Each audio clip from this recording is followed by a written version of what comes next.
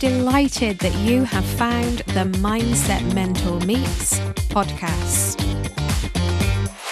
I'm Angela Cox, your host and indeed the Mindset Mentor, and I'll be interviewing executives and founders at the top of their game to find out what lies beneath. I want to know what makes people proud, how they define success, what holds them back, and indeed what drives them forward. This is authentic and natural conversation with the best in the business. So listen in, enjoy, and if you love what you hear, please do leave a review. And now, over to today's guest.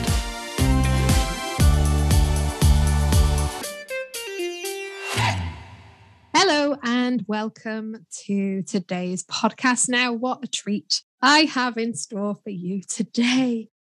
I am with Eleanor Foley. Now, I'll tell you what Eleanor does first. So Eleanor leads solutions delivery for digital transformation in Novartis. And she'll tell us more about Novartis. They're a Swiss pharmaceutical firm, one of the top 3 in the world. And I'm sure we'll hear more about them and what they do. But for me, Eleanor is so much more than her role and her leadership position. For me, Eleanor is or has become a friend, and the two of us could chat for Ireland, where Eleanor is, or for England, where I am. We just have this connection that seems to be super deep, even though we've never actually met in person.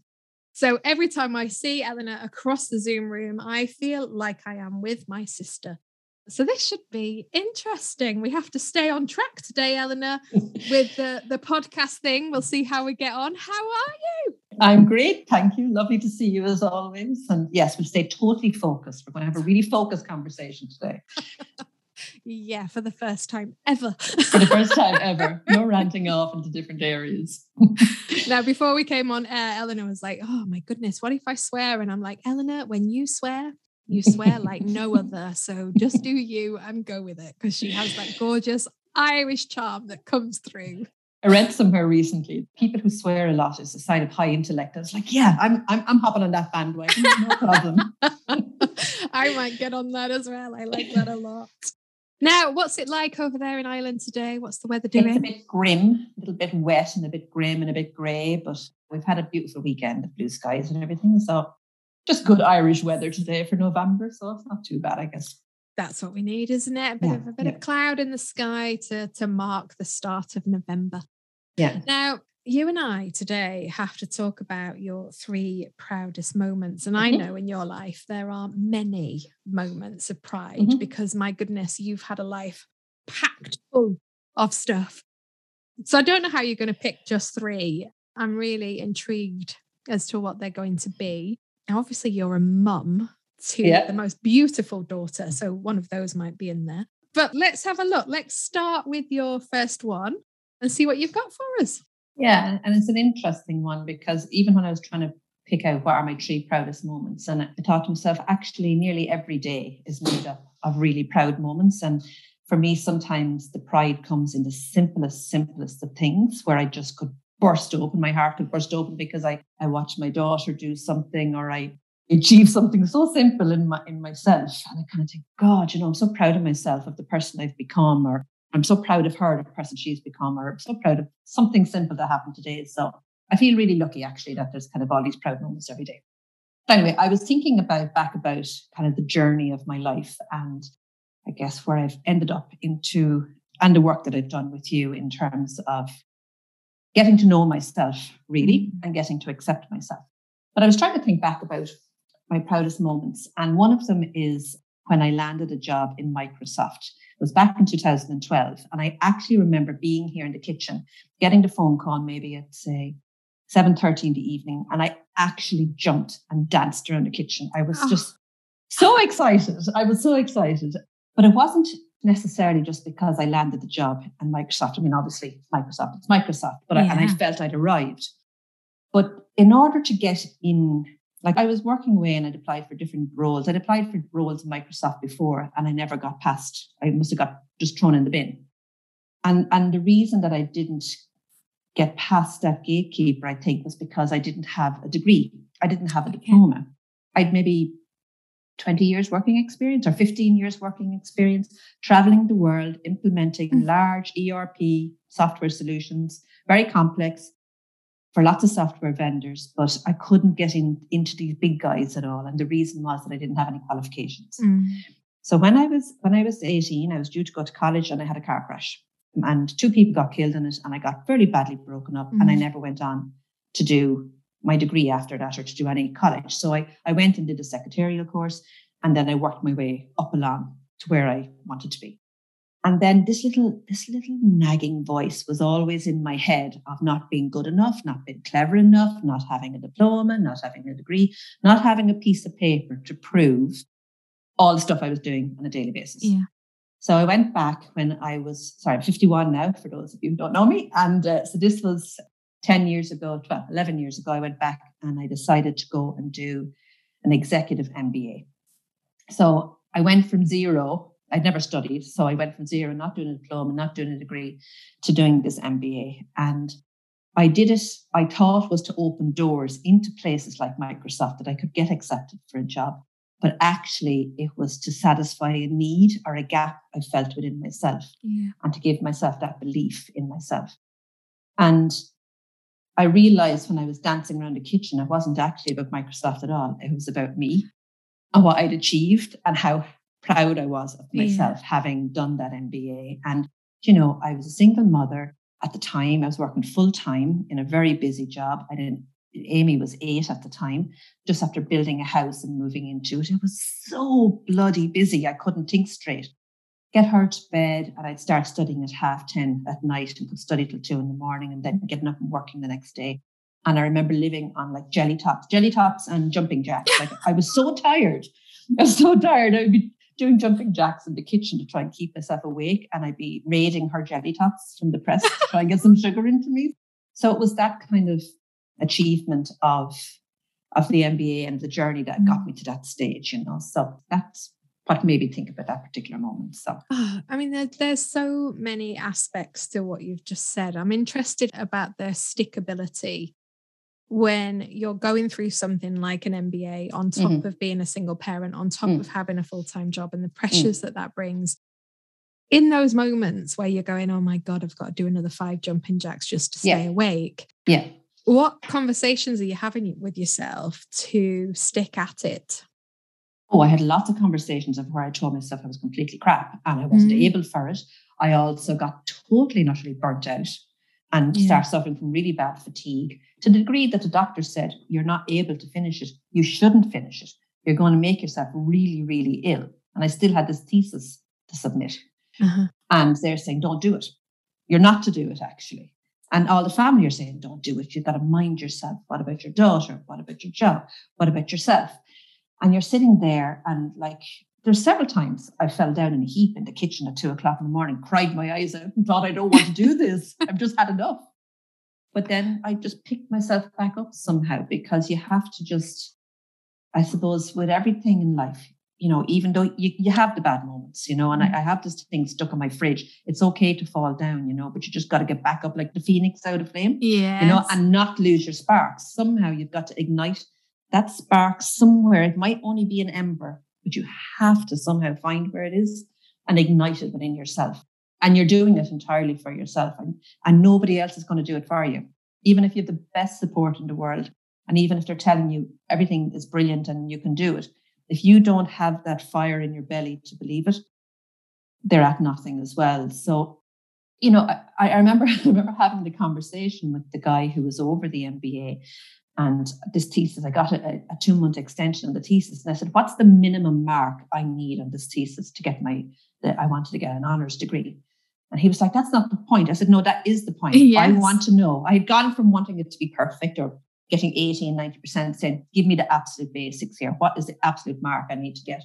And he said, well, you only need something like, say, 40% in your thesis. So that's fine. Now I know what I'm aiming for. Because I could have almost finished myself off completely. Yes, trying to get to 80 or 90, but I still get the same degree. Yeah. And no one really asked you what your score was. No, and nobody cares anyway, and really it's for yourself. So it's also removing that element of perfection, which we all have. And I think women suffer from it as maybe a little bit more than men. I don't know, but most of my friends that I know who are female have this terrible thing of trying to be the perfect mother, trying to be the perfect daughter, trying to be the perfect partner, trying to look perfect, trying to act perfect, trying to cook all the time, trying to, cook and feed the family and keep the house tidy and look after the dog and, all those things that we, as well as being brilliant at our jobs and, running whatever amount of miles every day. It's this perfectionism that can creep in, and it's our own. We put that pressure on ourselves. And actually, when you get to the level of where you say, I'm actually okay not being perfect. I'm okay just being good enough just to get like that thesis. Just give me the mark I need. I want to get it in and get it finished with. And I don't want to ever hear about a thesis again, So and that's getting it in at that good enough level, but preserving everything else, because otherwise you're going to send yourself over the edge. And it sounds like what you were doing also is pulling yourself back to the reason why you were doing it in the first place. Yeah.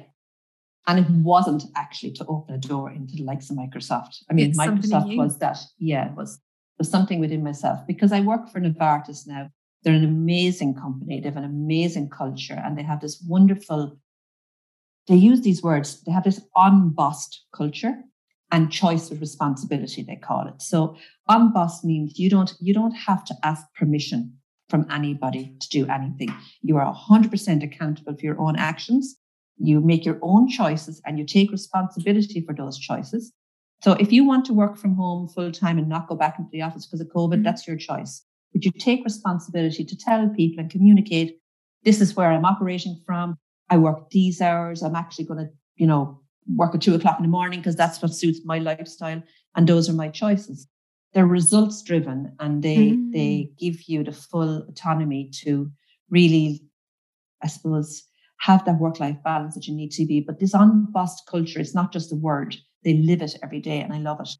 I love the way that they have that. It's really clever because they're getting the most out of people. Well, yeah. I mean, I remember an amazing leader that I worked with, Mark Palmer, used to talk about, I don't care if you work 4 hours or 40 hours in your week, as long as you're delivering the outcome. And that is a really easy thing to say. Yeah. But in a large organization, that's a really difficult thing to deliver, because there are so many inbred beliefs in people around busyness, around being present, around showing your worth by showing up and being there at 8:00 at night and all of that. So I'm interested to hear how that actually works. Do you know what I think it is? And I've my first job was like that. You couldn't leave the office before the boss did, because you'd be deemed to be not working. And I going back to my thesis, I did my thesis on virtual teams, and that was back in 2012. God, check you out. on team dynamics in the virtual world. I was fascinated. How do you? And I was working with Japanese companies I'd never met, with all these people I'd never met, like you and I, never meeting face to face. It was before video calls. I never saw them. It was all across the phone. How do you build rapport? How do you maintain rapport? And how do you maintain a relationship? Especially when you're talking about, bugs and software, and everything is very heated, and money is involved. But I think with the likes of Novartis now, with the culture and with the way things are working from home, it's about trust.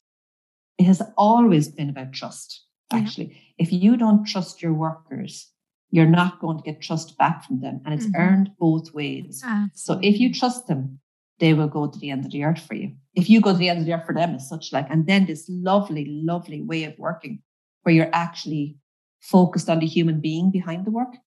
And it's phenomenal. I like the fact that you use the word earning trust there. So many people talk about building trust, which of course suggests that you're in control of it, which you're not. So we do earn trust, and that works both ways. So I guess it's also then about feeling that the other person has a positive intent and assuming that positive intent. Yeah. Because most of the control behaviors that diminish trust come from that place of, well, they must be doing something wrong, or they must have an intention that isn't serving the company or whatever. Yeah. And I'm often like that. I love sports and I go to a lot of rugby games and I go to hurling games in Ireland. I get very passionate and I'm very vocal, right? So I'm a real pain in the ass. Yeah, I'm shouting from the sidelines. But sometimes I'd be giving out about the players, right? I said, for God's sake, like, why did he do this? Or why, and then I think, did that guy, when he got up this morning, did he go out on that pitch with the intention of not winning that game? He didn't, Eleanor, so get over yourself. He wants to win that game as much as you want to win that game. He's actually out there playing it, So, and he probably feels worse than you. Of course he does. Of course he does. And me giving out to myself about him, I think it's horrendous. And I really chastise myself for that quite a bit, because it's that belief that everybody's intention, 90% of the time, everybody's intention we always is say pretty apart good. From psychopaths. Yeah, leaving them to one side. In their head, it's a good intention, I'm sure. But not in our world, Absolutely not. So you've got this organisation that trusts people to do the right thing in the right way. Mm. And it works. I mean, if that isn't inspiration to some of the people listening, I don't know what is. Yeah, it's brilliant. And I observed it. I started off in there as a contractor, and I do my, I don't act like a contractor. I suppose I act like a full-time member of staff, because to me, it's just work that I do, and it's the results of that. And I hold myself accountable no matter what role I'm in. But then they offered me to go in there full-time. And the reason that I wanted to is because how they treat each other, how they speak to each other, how they interact with each other. But then the culture comes from the top all the way down and from the bottom as well. But they live and breathe it. That's incredible to hear. Yeah, it really is, because it's so rare.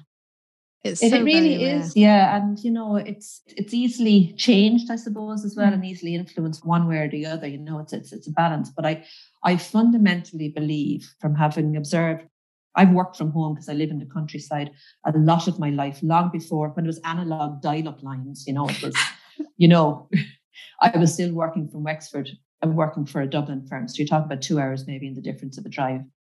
And it's always been about trust. And they got the best out of me because they trusted me, and I responded well to them because I trusted them. And I think for COVID above everything else, when 90,000 people start working from home on the weekend for Novartis, there has to be trust. Of course it does. Or else it just doesn't work. Yeah. In all aspects, in every job at the moment, I think, It's just incredible to hear. And I'm sure there'll be lots of people listening who want to find out more, because it is the ultimate culture and so many struggle with it. Is that your second proudest moment then, or is that just a kind of segue from the first? Well, it's first and second, but there's so many aspects in it. It's amazing. Yeah, there is. But I think it leads on to, from a work perspective, is that trusted advisor role. And I've always seen myself in this trusted advisor role, and I think if anybody is interested in trust in organizations, it's like everything, isn't it? It's like the song. You got to look at yourself in the mirror. It's the man in the mirror. So everything starts within yourself. And if you become a trusted advisor in whatever role you're in, that you get someone that all you're doing is advising them, and that you're asking them to trust you in your advice, and you're giving them, you're informed in your subject matter expert as such. And you advise them. And I used to sell software years ago. And if I thought someone shouldn't buy the software, I would tell them. Because hand on heart, I could not go in there and say, you need to part with this money for this software, and I know it's not a good fit for you. I couldn't do it. And in a way, it's a little bit too honest to a certain degree, but it's my values and it's what matters to me. And therefore, I can look myself in the mirror and say, actually, I'm okay with that. I'm okay with losing that sale, because that actually is not the right thing to do. And right is right and wrong is wrong. You've got to keep that. You've got to draw a line. Yeah. And you're building reputation as a result of that, for being somebody within an organization that can be trusted. Yeah. So when you're talking about trusted advisor role, I can see that from the point of view of you to client and that kind of business relationship. Does trusted advisor then translate through the leadership position as well? Or is that different? Totally. Yeah. As in me being a leader, or leaders sent to me? Yeah. Okay. So of course it does, because you have to trust people to make mistakes as well. That's the other thing. It's not that they're going to make mistakes, but I know in my life, the most I've ever learned is the stuff that's gone wrong in me. Yeah. God, yeah. We all have. If you're going to mentor somebody, if you're going to lead a team of people, You have to allow them to make mistakes and not chastise them afterwards, but to be there and support them when they make those mistakes, and have enough of a trusting environment again, or a relationship, that they can come to you and say, I've messed up.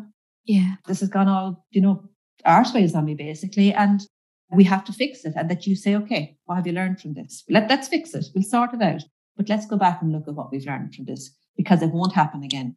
So if we really mess up, it won't happen again, And that's the biggest learning moment, isn't it?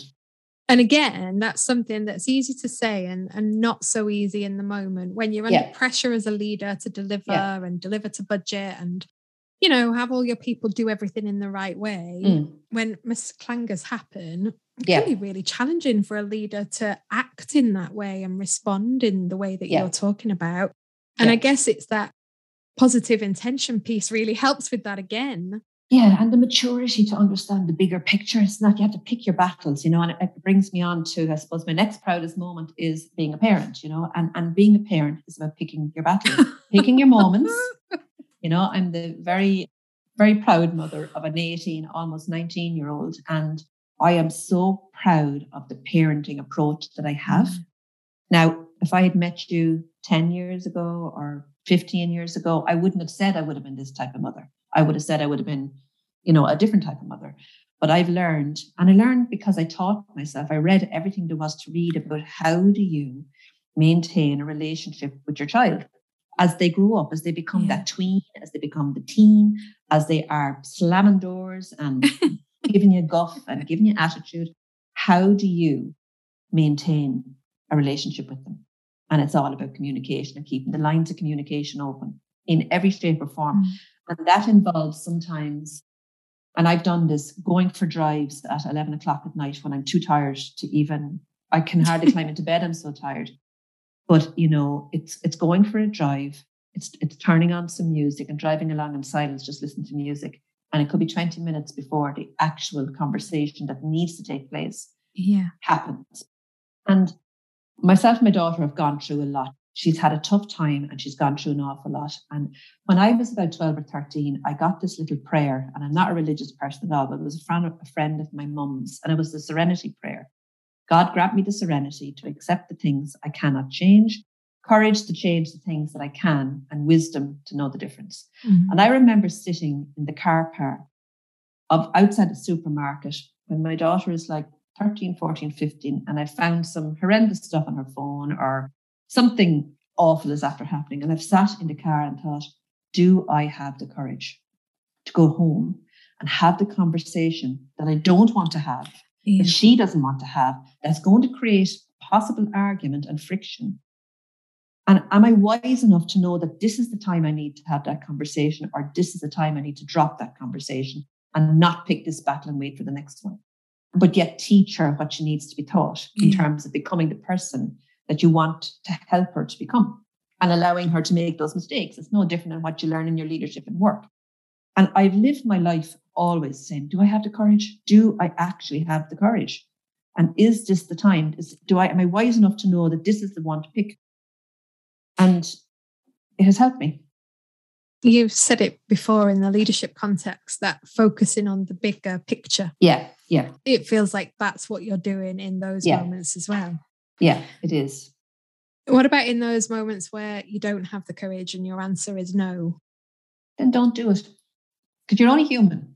And, again, your intent is always to be there for your children, to be the absolute best that you can be for them, to keep them safe, to keep them well, to advise them as best you can. But there's just sometimes you just can't do it. You haven't got it in you. And you have to pick those moments in yourself as well and say, I may have the courage, or actually I just can't face it because I know I won't handle it right because I don't have it in me today or tonight or this week. And it'll just have to wait. Really, and I guess the desire as well. I mean, I struggle with this as a parent, especially with my boy. I'm better with Coral around this, but with Finley, because he's so closed, there was something yesterday I found out through Coral that he and his girlfriend have split up. So thing for a 13-year-old boy. So of course I'm going, oh, come on, Finley, tell me about it. How are you feeling? And he's like, I don't even want to talk about it. Yeah. Well, I don't hear that, you see. I'm like, well, Finley, I'm sure it's really hard. So let's just have a chat. And he's like, will you stop? Yeah. And it's that kind of, Angela, just stop, because he doesn't want to communicate. And that's okay. So I might have the courage, but he might not have the courage in that moment. So it's recognizing that sometimes, isn't it? Yeah. They mightn't have the emotion or the ability to articulate what their emotions are in that moment. They need to process it themselves, because I'm a fixer and it's an awful pain of an app. Like,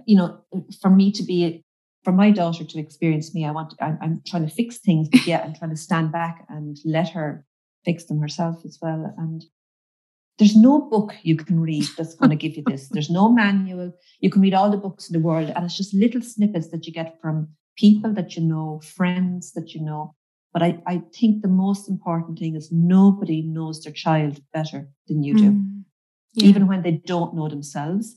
And you've got to trust your gut instinct a lot of the time, because like your love for them, but also your protective nature and your care for them as well. And, you've got to stop and just give yourself time to think about it sometimes. Just think, am I doing the right thing? Because you'll have people undermining those decisions for you as well, and telling you need to make them do this, you need to make them to do that. And then you feel like, that you're failing as a parent and you're beating yourself up internally. But inside, you do know.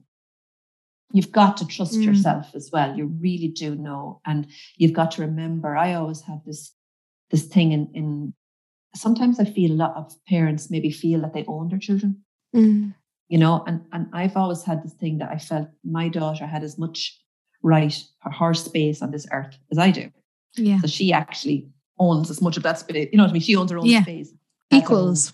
And she has her own voice, even if I don't want to hear what she's saying to me sometimes, in the same way as she doesn't want to hear what I'm saying to her sometimes.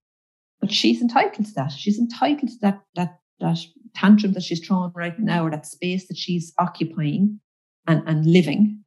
And like, the relationship I have with her is phenomenal. And I feel really privileged that she communicates with me in the way she does. And the reason she does that is because how I have adapted my style of communication to communicate with her. And I feel really proud of that, actually. Yeah. Of all the things in the world, I feel really, really proud of that.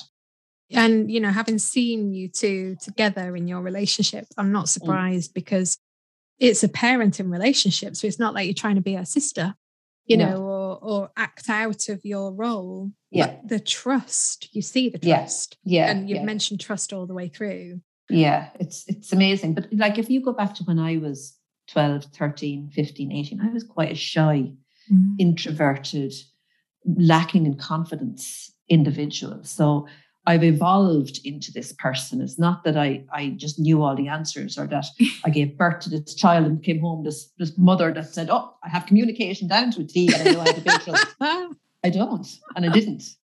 But each child is different. They're all individual human beings. So you just have to adapt it to whatever way your child is and what works for them. It's only the same as all the people that you work with, isn't it? 100%. Everybody's different. 100%. Yeah. I'm getting that sense, though, as well, of the good enough mother. So that idea that perfection, there isn't room for perfection in parenting. So actually, good enough leader, good enough student, good enough mother, just good enough is okay. Yeah, it is. And, you preach it a lot from a work perspective, that 80-20 rule, in terms of when you're looking at situations and everything. But actually, it applies to yourself as well. Stop kind of aiming for the 100%. If you get it kind of halfway there, or even anywhere up between 50 and 80%, you're doing pretty well, Yeah. I'll take that. And drop your standards down a little bit, Oh, God. I mean, that's my everyday challenge. It is a challenge, though, Angela. And I think it needs to be acknowledged. It is a challenge. Like, we do challenge ourselves by trying to be more than what we are, and then beating ourselves up for not being that, Yeah, because all you see all the time is the gap, don't you? That, then you try and fill. And you've just said that you do a lot of reading, a lot of kind of researching to try and get the knowledge that perhaps you haven't got. And I'm the same. It's that kind of constant striving to grow, but it can be a double-edged sword, can't it? In terms of just showing you what you don't know. Yeah. And I would say I haven't read any of those books from start to finish. I've taken snippets. No, I haven't. I've read a chapter here and there. I've kind of bought books on Kindle. I've bought them, hardbacks or soft copies. And I read bits of them and I'm like, Yeah. okay, I got my nugget out of that one. I got my Yeah. nugget. Or I listen to a conversation or I observe something. So I'm constantly looking out for ways to improve. We do it in our work, so it should be no different than in our lives or in our parenting approach.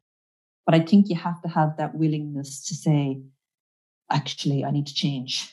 I need to change, you know? Yeah. Yeah. And then accepting yourself. It's like the challenge that you're talking about there is accepting yourself, how you are as a parent, how you are as an individual. And I remember Amy, when she was about 13 or 12 or 13, when they're finishing off national school in Ireland, she was making her confirmation, which is, you know, to get dressed up and go to the church.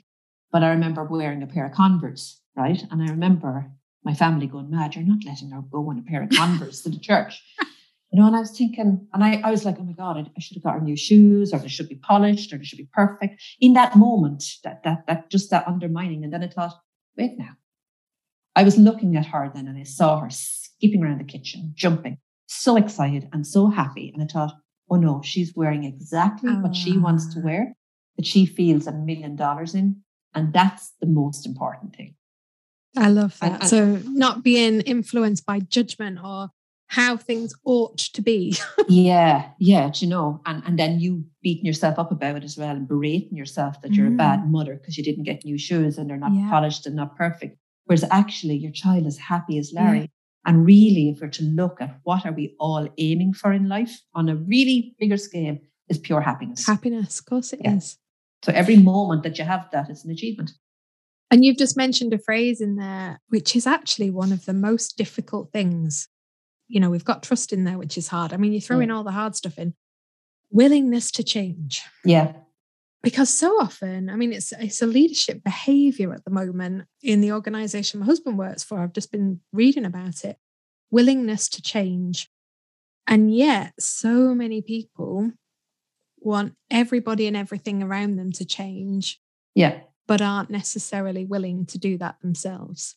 And what you're talking about in all of the things that you've brought to the table today is your ability to be willing to change. Yeah. Because you've had to learn some lessons. Yeah. That are almost creating the change. Otherwise, you're going to just keep making mistakes over and over again. Yeah. I remember going quite a few years ago on a mindfulness-based stress relief course. And it was just about learning about mindfulness. It was the first time I'd been exposed to it. And I always remember him telling a story about how he was inside reacting to watching a neighbor doing something with his lawnmower outside. And the lesson was basically, bless them, change me. Uh-huh. So it wasn't that the neighbor was doing anything wrong. It's just changed my perspective of what he's doing. And it has stuck with me. That's maybe 10 years ago, but just that one phrase. And like, when you go to react, if you could just say, okay, it's actually something within me. It's not actually what the other person's doing at all, you know. We've all went to type those emails, haven't we? With like, you couldn't hit the keys hard enough. And it's if you stepped away from it, just thought about it for a moment, you wouldn't send it. So yeah, it's all of your beliefs, isn't it? Coming to the fore.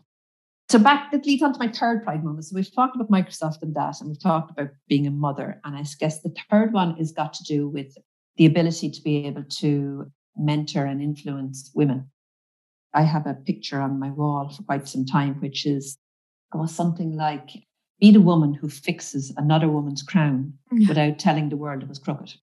Right? Nice. And it's about doing things, leading from behind, I guess, and constantly building people up. And I'm not a feminist in any shape or form, but I've noticed that there are little subliminal messages sometimes that are in my family and my friends and in people I'm exposed to and women in work as well, where they're putting themselves down because they're a woman. And I really hate it. And even like I said the other day, I was talking with this lady who's doing some work for us at the moment. And she said, oh, sorry, it's just my poor little woman's brain. And I just stopped her and I said, you know, so I stopped and said, number one, it's not a little brain, it's the same brain as we all have the same size brain. And number two, a woman's brain is the same as a man's brain. So it's a brain. And I keep picking people up on things like that.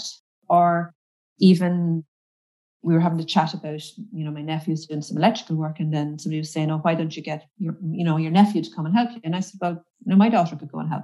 It's this concept that electrical, what work can be done by a boy versus what work can be done by a girl. Yeah.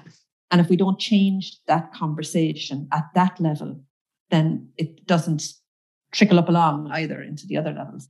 And when we go back to Microsoft, I always remember when I was sitting there back in 2010, 2012, there was a picture on the wall in front of me of the women that work in Microsoft. And it used to bug me every day. And then there was International Women's Day and Silver Star. They said, "You're not coming down?" I said, "Nope." I said, "Why?" I said, "I tell you what, I'll go down the day you have the International Men's Day. And when you have a picture of the men working in Microsoft on the wall, then I'll look at that wall." I just, it's that kind of, I don't like that way of thinking, I suppose. And I'm in a very lucky position now that I deal with a global company with a lot of women that are working in the area I work in.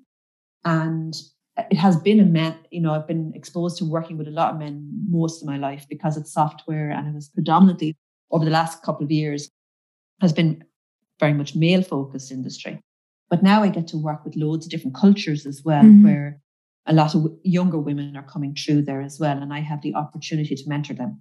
And it's just, I love having that opportunity, and it makes me proud every moment I can build them up to believe that they can be anything they want to be in any part of the world, and their culture doesn't define it, their gender doesn't define it, and that I can influence them in a really positive way to actually look inside themselves, see what it is that makes them tick, understand their strengths, bring it forward, and be whoever they want to be. And it gives me great joy every day, I have to say, to have that opportunity. Oh, and you can hear the passion for that coming through. It. And I am inclined to agree with you around this, pointing out the difference that we've almost become obsessed with. I actually feel it diminishes women even more because it creates that kind of, you only get it because. Yeah. And I would never want to get a job just because I'm a woman. I'd want to get it because I'm the best person for the job. Yeah, exactly. And then you might get it because you're the best person for the job, but then the judgment is, well, you've only got it because you're a woman. So it ends up existing anyway. So I guess for me, what you're talking about is really interesting. And I completely agree with you around the diminishing through self-talk, because I see women do that all the time. I guess for me also, it's about authenticity, because I think we have almost like a divide where you have some women who feel that they need to show up as something else in order to fit in. Yeah. And in order to be recognized in these environments. And I kind of want us to do away with that as well and become who we are, which is what I see you doing every day. You are you. Yeah. You show up as you. You're confident in your ability. You inspire. Look at you. She's looking at me as I say, no, but you are that at work.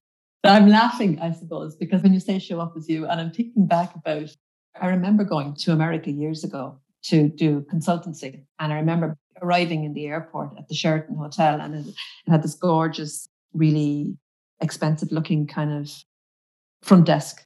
And I remember I was after breaking my tooth, my very front tooth, and it fell out and hopped across this table at the front. And the actual receptionist, a young man, had to pick it up and hand it back to me. And I remember going into this company. I hadn't met them before. I was only in my 20s.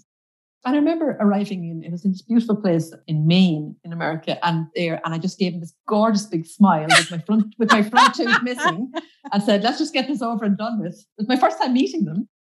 But, I think about, even at that stage, it's important to just remember, own it, and show up as you, even if it's not exactly how you want to show up, But how empowering is that? Because, on the flip side, you would have gone in covering your mouth up like this, trying not to show them. And then that would have come across as so untrusting. Yeah. And you would have come off terrible. It's like arriving at a wedding and somebody else has the same outfit as you. You can either go home and change, or you can go up and say, "Oh my God, I love your outfit." That's what I would do. And that's what I have done. I have arrived at a wedding with woman wearing the exact same dress and said, "Oh my God, I love your dress." And then she just looked at me and I said, "You look amazing." And then she just said the same. So that was it, over and done with, Twinning. That would be me and you, that. I could just imagine it.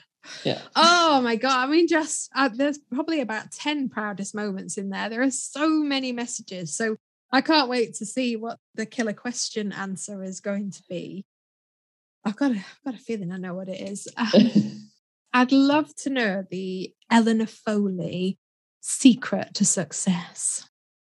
Well, I've been thinking about this, and I think it is the connection actually with human beings, with people, and remembering that people are people, because I often think about, with me, in all aspects of my work, has always been the connection. Because every day, don't be under any doubt, I show up and I think I'm an imposter. I still suffer from imposter syndrome. I'm still like, I actually don't know what value I'm bringing to the table sometimes. But I always have this huge ability to connect with people because I see them as human beings. My first thought is always a kind thought. It's always looking at that individual. And I think people buy from people. It doesn't matter whether it's an idea or whether it's a product or a service, but it's that trusted advisor role again, isn't it? Like, but if you don't see that other person as that they got up this morning and could be having the most awful day, and they're trying their absolute best to show up and be alive and well and giving it their most, and if you just give them a little bit of leeway that, their day is possibly not going as well as yours, or maybe you're both having bad days. But if you make that just that human connection, if everybody made this human connection, I think life would be an awful lot easier for everybody. So I think the success comes from that human connection, from communicating, from being open and honest, and from being trusting. Oh, I love it. I mean, it's so simple, isn't it? On one hand, just be human. Yeah. And particularly in the business environment, people dance around that thinking it's something super complicated. And actually it isn't. It comes down to see the good in the other person, give them some time, trust that their intention is positive, and just be there. Yeah, if you ever walked along the street and you can see in somebody's face that they're purely distraught and the anguish on their face, and if you just make eye contact with them and smile, you could change their entire day. Yes. And you never speak to them. You don't know their name. They don't know yours. But that human connection could change that person's day. It could actually change their life. And it's remarkable how shocking that is for people. I noticed this when I make a point of smiling at people on my walk into work. And they almost like look at you as if you're a bit strange. Yeah. And then they smile back. And that tells me that it doesn't happen often enough. Because that look of, oh, she's smiling at me. What she wants. What's wrong with her? Suggests that it's not an everyday occurrence, is it? Yeah. And it's so contagious because, when you smile and they smile back at you but you could just brighten their day, and you don't know what hardship they're going through. Yeah. But that one little gesture that you've done, it just that tiniest, you're only talking about seconds. Yeah. And that is the connection. And that to me, in all aspects of life, it doesn't matter whether it's a parent, whether it's your job, whether it's anybody, whether it's strangers, like it just is the answer to it all, I think. It's such an easy answer. You don't have to be a genius. No, not really at all. You don't, but you do have to be comfortable in your own skin to do it, and that comes back to the challenge of accepting yourself, that you're okay with them looking at you as if you're Lula for smiling at them in the first place, but that you could brighten up their day, in that way. So it definitely is the secret to success. What has worked well for me anyway, definitely is that human connection. And you have it in spades, which is why you're such an inspirational leader and why you have the genuine following that you have at work, and why I think you're so fabulous. We're soul sisters. I just, we met probably, what was it, about 3 years ago now? Yeah. And there's just this connection like no other. It's phenomenal, isn't amazing. It's phenomenal, the strength that comes in that, and like you say, physically, we've never actually met. No, it feels like we have though, doesn't it? Yeah, it does. It's amazing. It's amazing. Yeah. So we've covered so much today. We've talked about kind of positive intent. We've talked about trust. We've talked about that ability to learn through mistakes and to acknowledge when somebody else has made a mistake, that it's okay and what we're going to learn from it. We've talked about parenting. We've kind of done the whole hog, but ultimately all of this is about connection. Yeah. And connection is the heart of your success and what you suggest would be good for other people to do in that trusted advisor capacity. Yeah, you very do so much well. So. Yeah, and accepting yourself for who you are right here, right now as well. Which is probably one of the hardest things for all of us to do. Yeah, it is. Yeah. And it's a constant. And we're changing all the time as well. So we've got to keep accepting those changes as well. Accepting the good enough. Yeah, exactly. Yeah. It's been an absolute joy to speak to you. We kept on track, actually. We were quite good there. We could have gone off all over the place, but we didn't solve any of the world's problems, actually. Yeah. Now we'll leave that to them in the UN. And you didn't swear very much either. Oh, no, I think I only did one or two. I'm really proud of myself. Not a proud moment. No swearing for a whole hour. My God. Do you know? Give me an F. Go on. I can't say the feck word, but I can't say shite. And that is, those are the two. It makes me smile every time you say feck. Doesn't qualify as a curse. It's just an adjective. It really is. I think it should be added to the dictionary. Yeah. Oh, Eleanor, thank you so much for giving us your wisdom and sharing so openly. I'm sure you will inspire many.